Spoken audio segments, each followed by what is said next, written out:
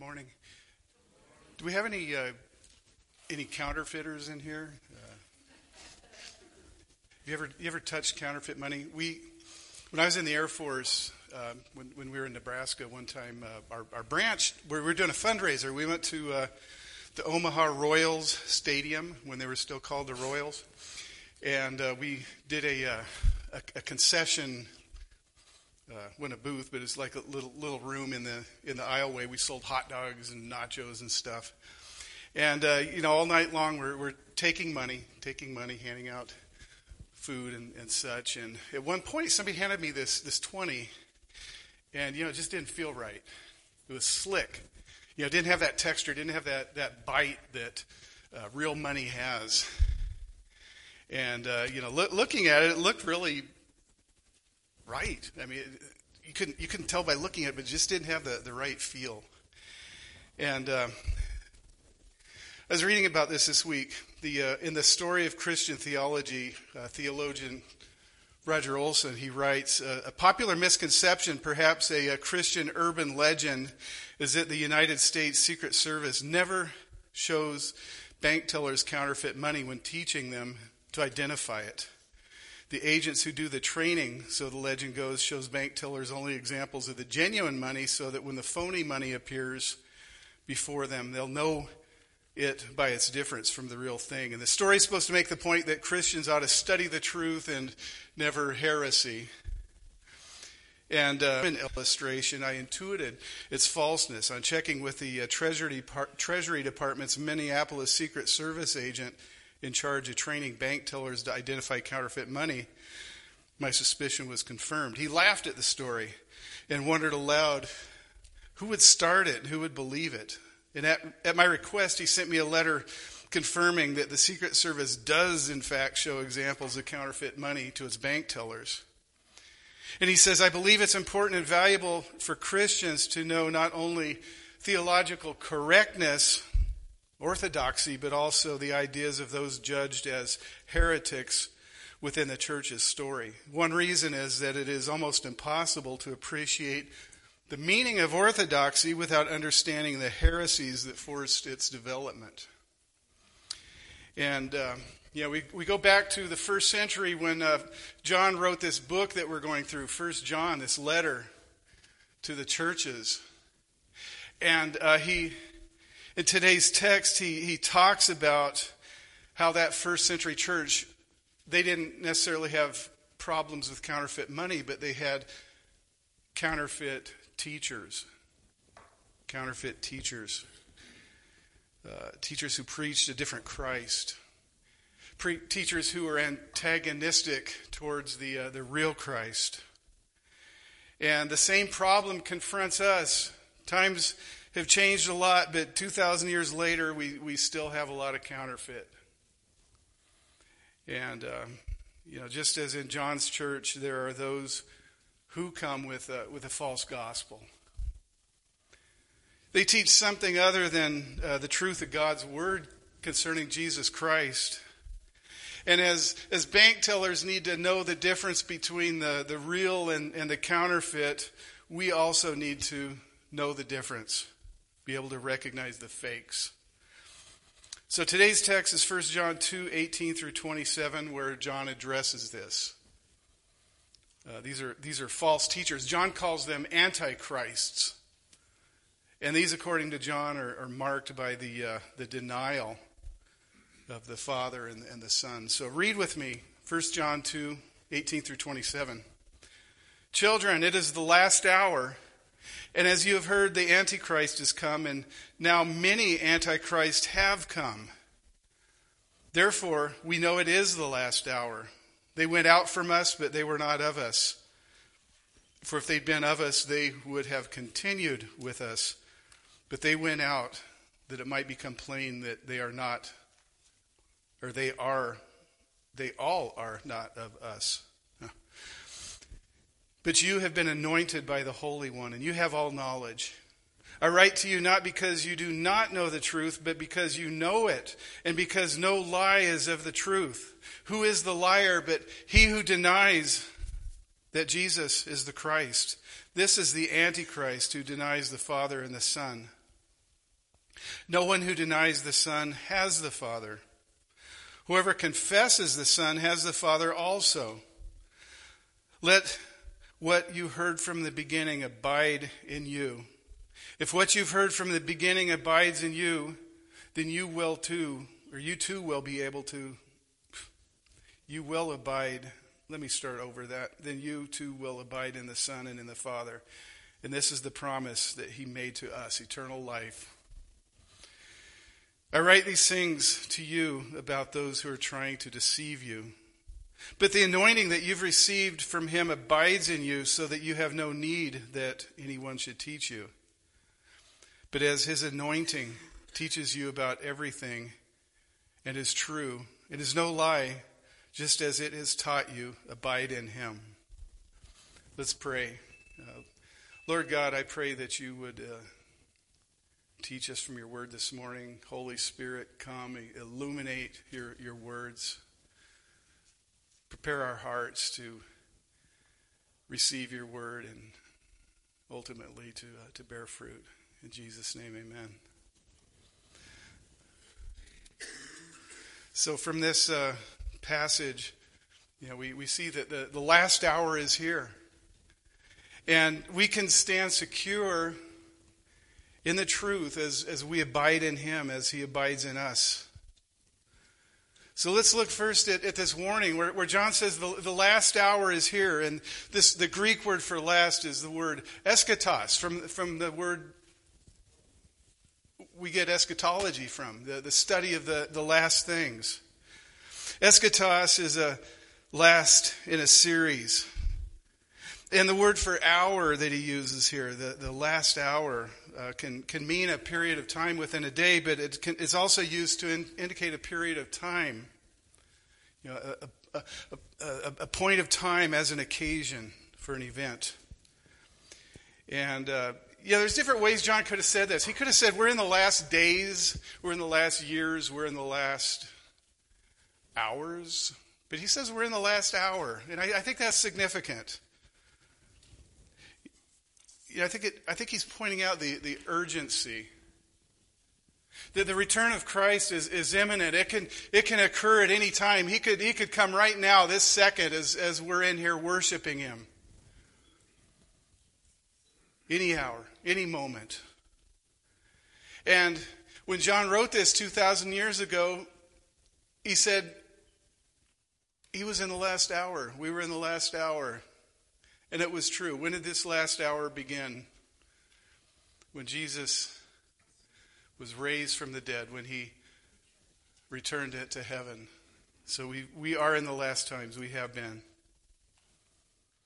We need to be ready. And Jesus stressed this in Luke 12:35 through 40. 35 is a verse I quote all the time. Stay dressed for action and keep your lamps burning. Stay dressed for action and keep your lamps burning. And be like men who are waiting for their master to come home from a wedding feast, that they may open the door to him at once when he comes and knocks. Blessed are the servants whom the master finds awake when he comes. Truly I say to you, he will dress himself for service, have them recline at table, and he will come and serve them. If he comes in the second watch or in the third and finds them awake, blessed are those servants. But know this, that if the master of the house had known at what hour the thief was coming, he would not have left his house to be broken into. You also must be ready, for the Son of Man is coming at an hour you do not expect. This is the imminence of Christ's return. Now, what is it that makes this the last hour, according to John? He says, first of all, that these antichrists have appeared. The Greek word is antichristos, which just means against Christ. And he begins by saying the Antichrist is coming, but now many antichrists have come, and it's those he's going to talk about and look at in this passage. These people who were against Christ. And he says, many have come.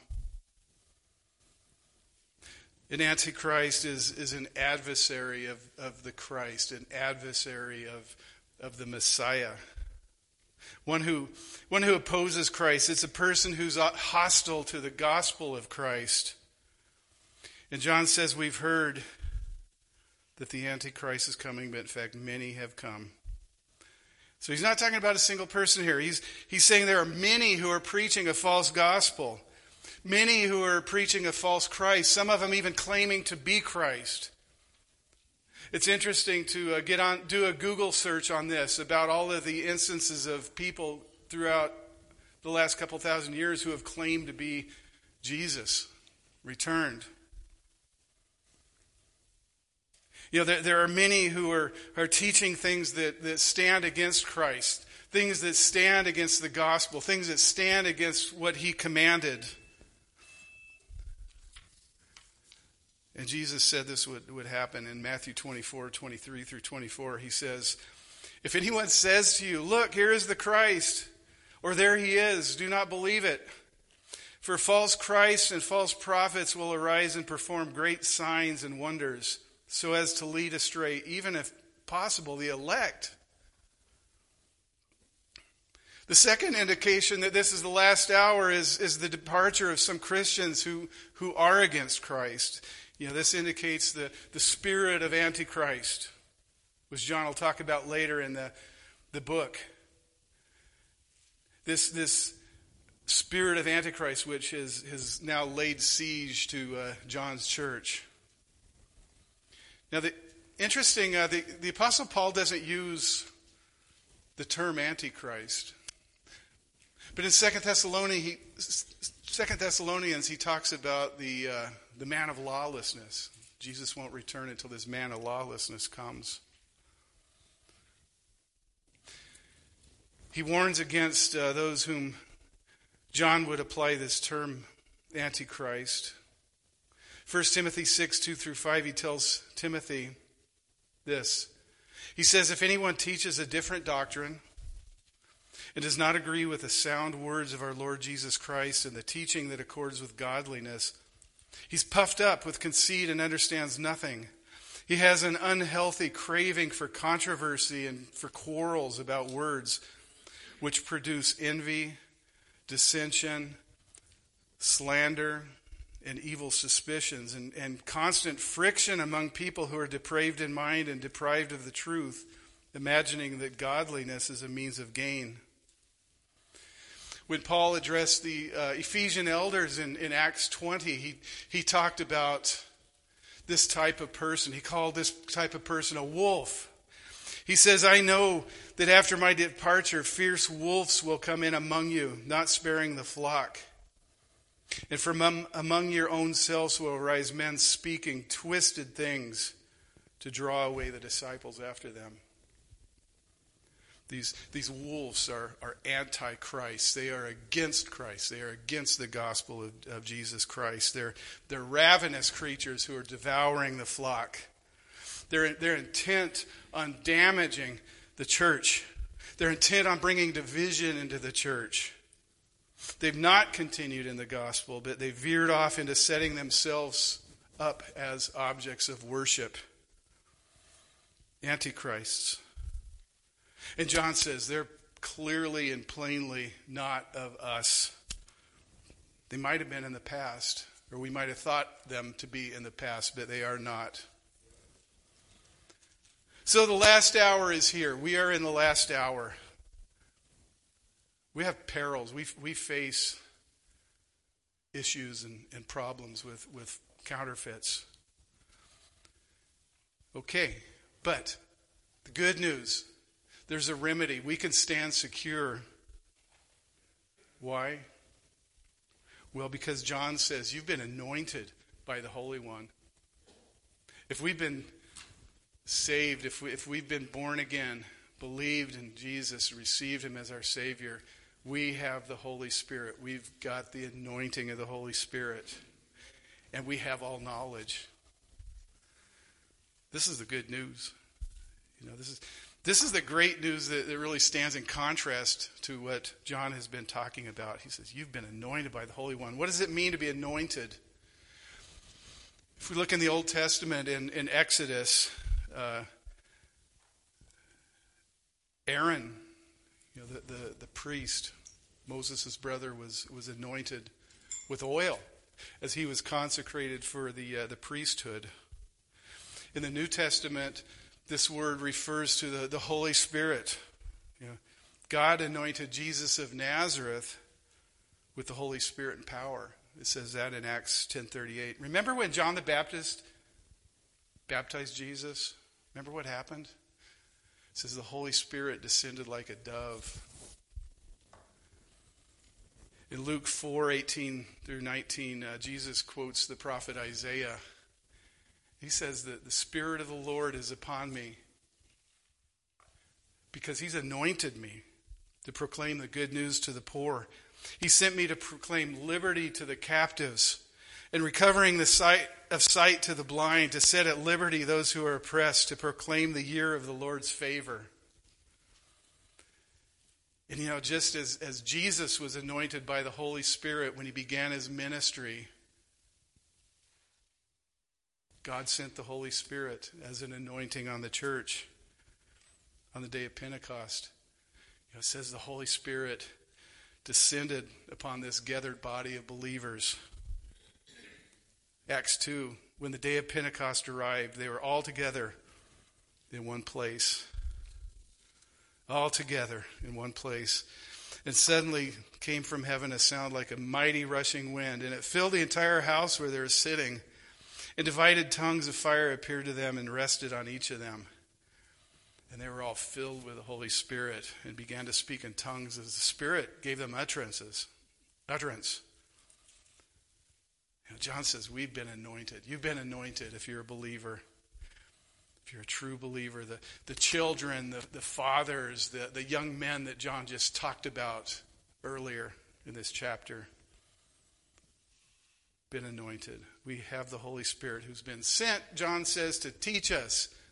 To teach us. Remember what Jesus said in John 16:13. He said, when the Spirit of truth comes, he will guide you into all truth, for he will not speak on his own authority, but whatever he hears, he will speak, and he will declare to you the things that are to come.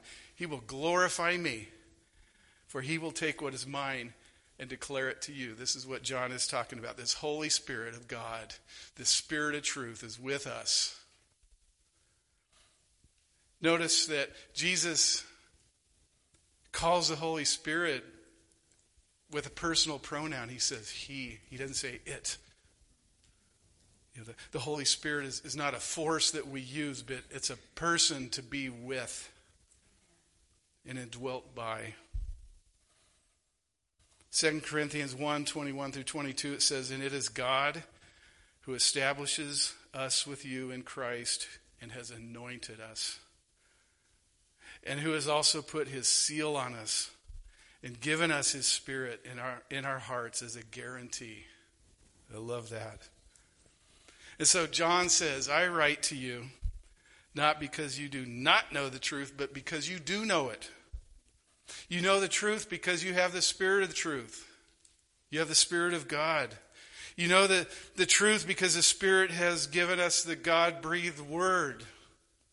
He's preserved this Scripture for us, his Bible. It's his Word, the Word of truth.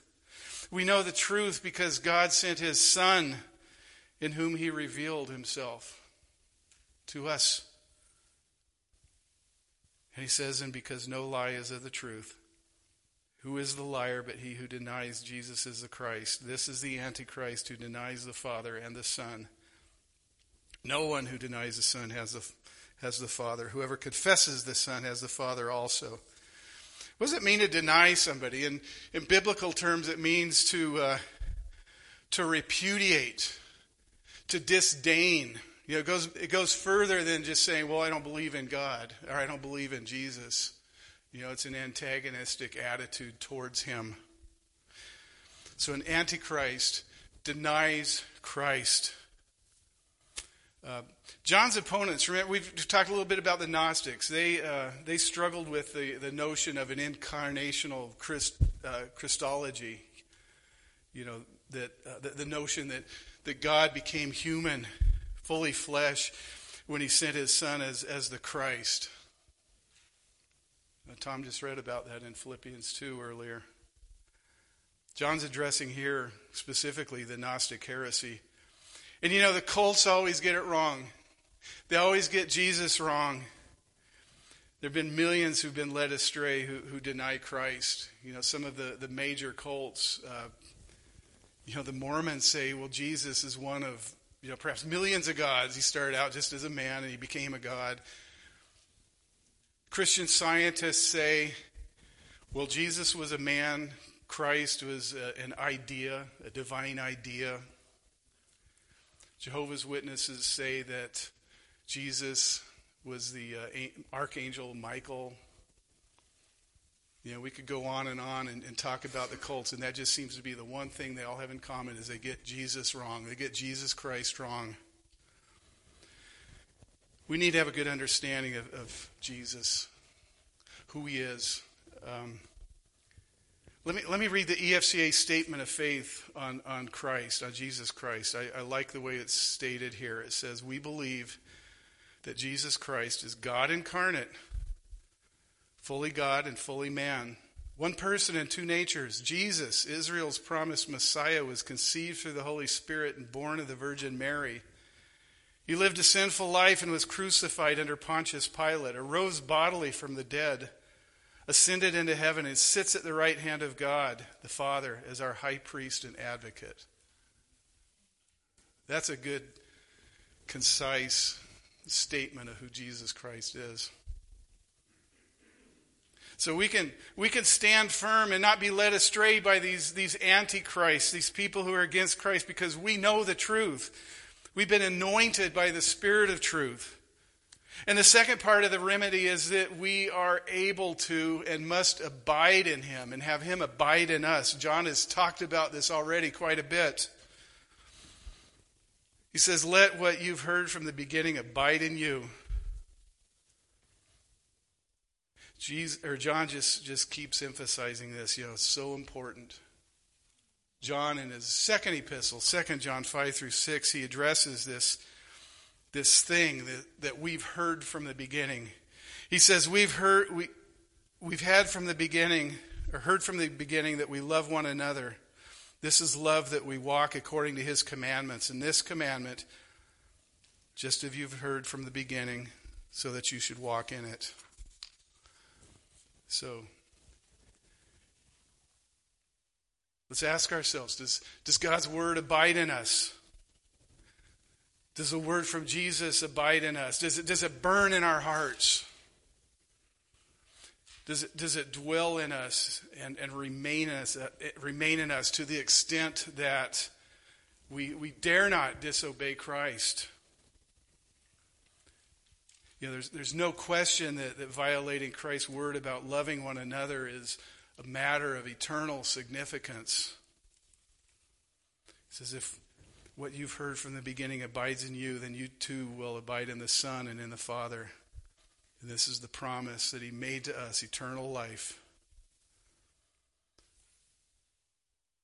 What you've heard from the beginning. Verse 3:11 says, for this is the message that you've heard from the beginning, that we should love one another. It's so important. Are we going to obey Christ's command? Do we truly want to abide in Christ? Or don't we? If we do not love one another, we are not abiding in Christ, plain and simple, according to John.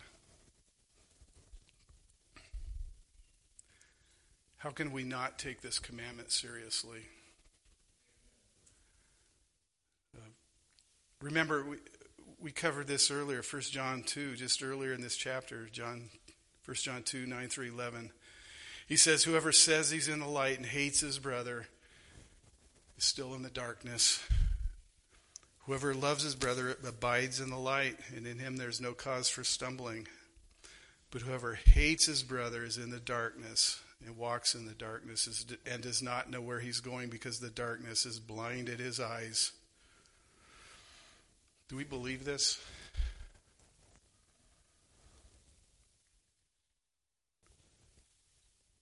So why do we see division among us? Why do we see hatred and slander? Do we have God's word abiding in us?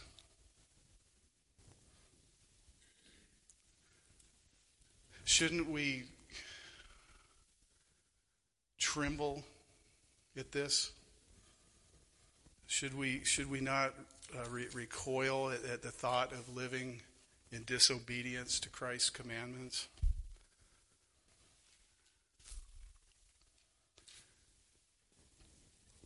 In the Gospel of John, Jesus said, "Abide in me, and I in you. As the branch cannot bear fruit by itself unless it abides in the vine, neither can you unless you abide in me. I am the vine, you are the branches. Whoever abides in me and I in him, it is he who bears much fruit. For apart from me, you can do nothing. If anyone does not abide in me, he's thrown away like a branch and withers, and the branches are gathered and thrown in the fire and burned. If you abide in me, and my words abide in you, ask whatever you wish, and it will be done for you. By this my Father is glorified, that you bear much fruit and prove to be my disciples. As the Father has loved me, so have I loved you. Abide in my love. If you keep my commandments, you will abide in my love, just as I have kept my Father's commandments and abide in his love." So let's each examine ourselves. Let's look into our own hearts and ask ourselves, does this describe our Christian walk? Or are we denying Christ in our thoughts, in our words, in our actions? Are we disdaining the body of Christ?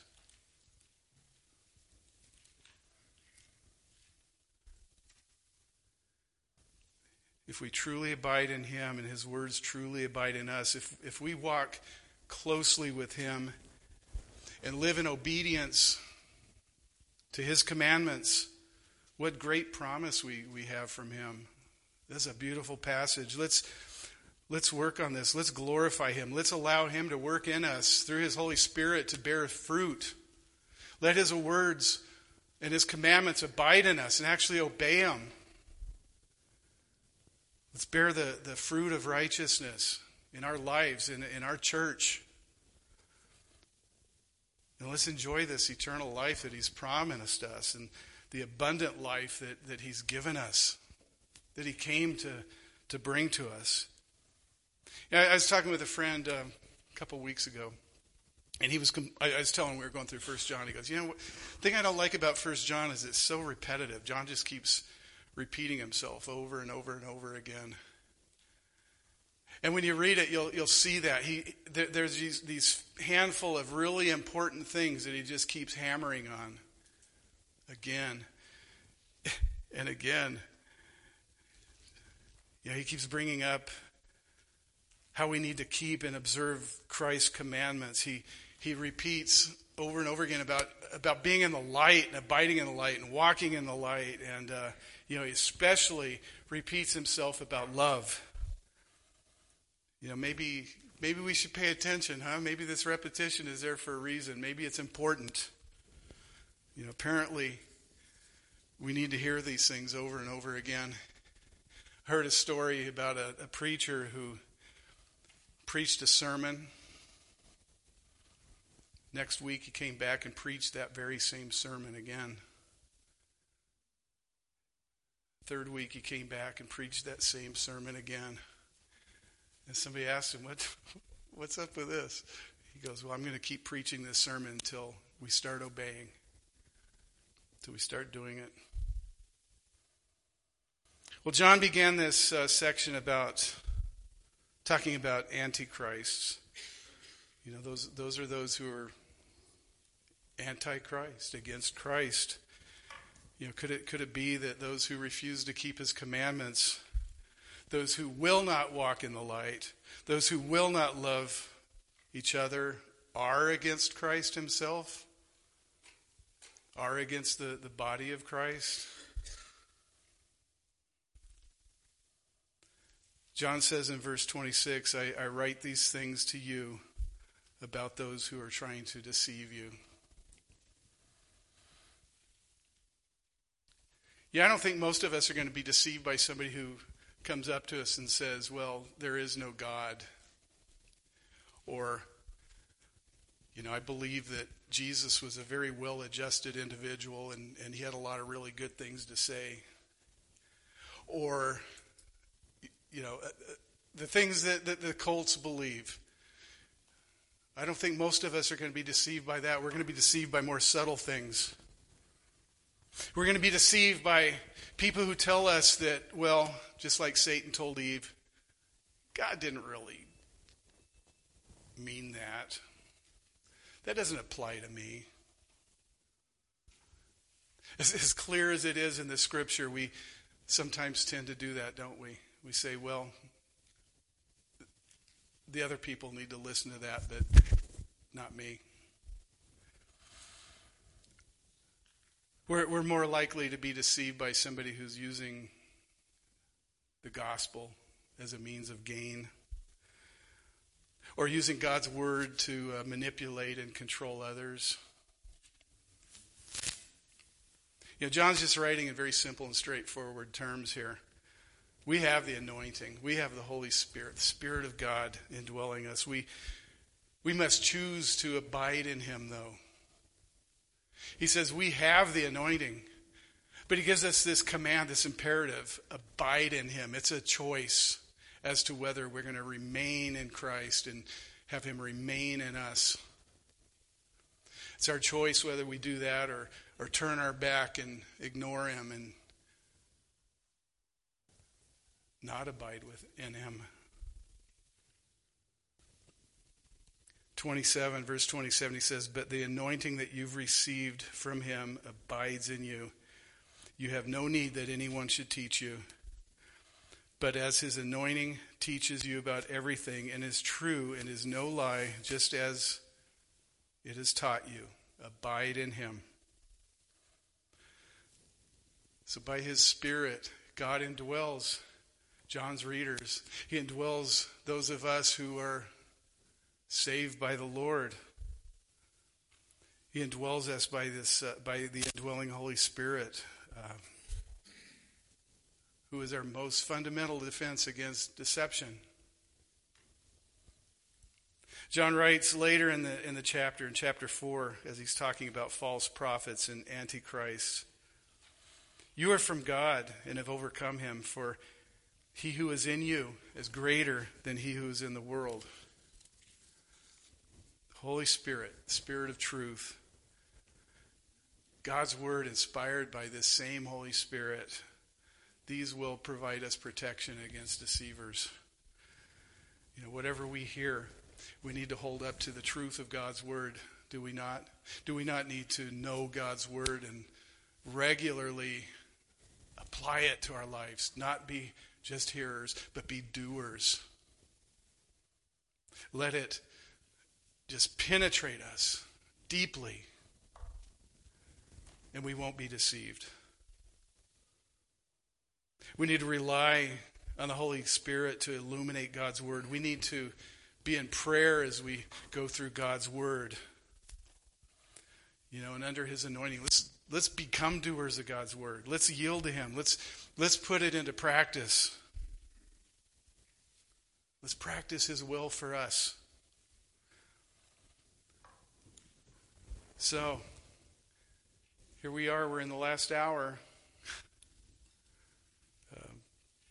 There are many antichrists. There are many people who are against Christ and against the church, his body. Paul tells us in 2 Timothy 4:3, the time is coming when people will not endure sound teaching, but having itching ears, they will accumulate for themselves teachers to suit their own passions. These are people who are not listening to the Holy Spirit. These are people who don't know their Bibles. Let's not deny Christ. Let's not disdain him by disdaining his body. Paul tells Timothy in This is not Timothy's writing, the Romans 16:17 through 20. I appeal to you, brothers, to watch out for those who cause divisions and create obstacles contrary to the doctrine that you've been taught. Avoid them. For such persons do not serve our Lord Christ, but their own appetites, that by smooth talk and flattery they may deceive the hearts of the naive. For your obedience is known to all, so that I rejoice over you. But I want you to be wise as to what is good and innocent as to what is evil. The God of peace will soon crush Satan under your feet. The grace of our Lord Jesus Christ be with you. So time is short. We need to have a sense of urgency here. We need to be walking in the light. We need to be abiding in Christ, obeying him, being wise as serpents, harmless as doves. Jesus says, be dressed for action and keep your lamp burning. Dress for action and lamp burning. Anointed by the Holy Spirit. And we can do this. We can do this through his Spirit, the Spirit of truth, and by abiding in Christ. Let's pray. Our Father, Lord, we know that time is short. Lord, we know that we are in the last hour, and I just pray, Lord, that we would live in a way that honors you. Let us live in a way that clearly demonstrates that we're ready, we're dressed for action, and our lamps are burning. Let us be, Lord, a church that lives in obedience to your commandments. A church that disdains sin rather than disdaining each other. Lord, let us walk in a manner that's worthy of this anointing that you've given us. Let us abide in you and you in us. Let your word dwell in us richly, Lord Jesus. It's in your name we pray. Amen.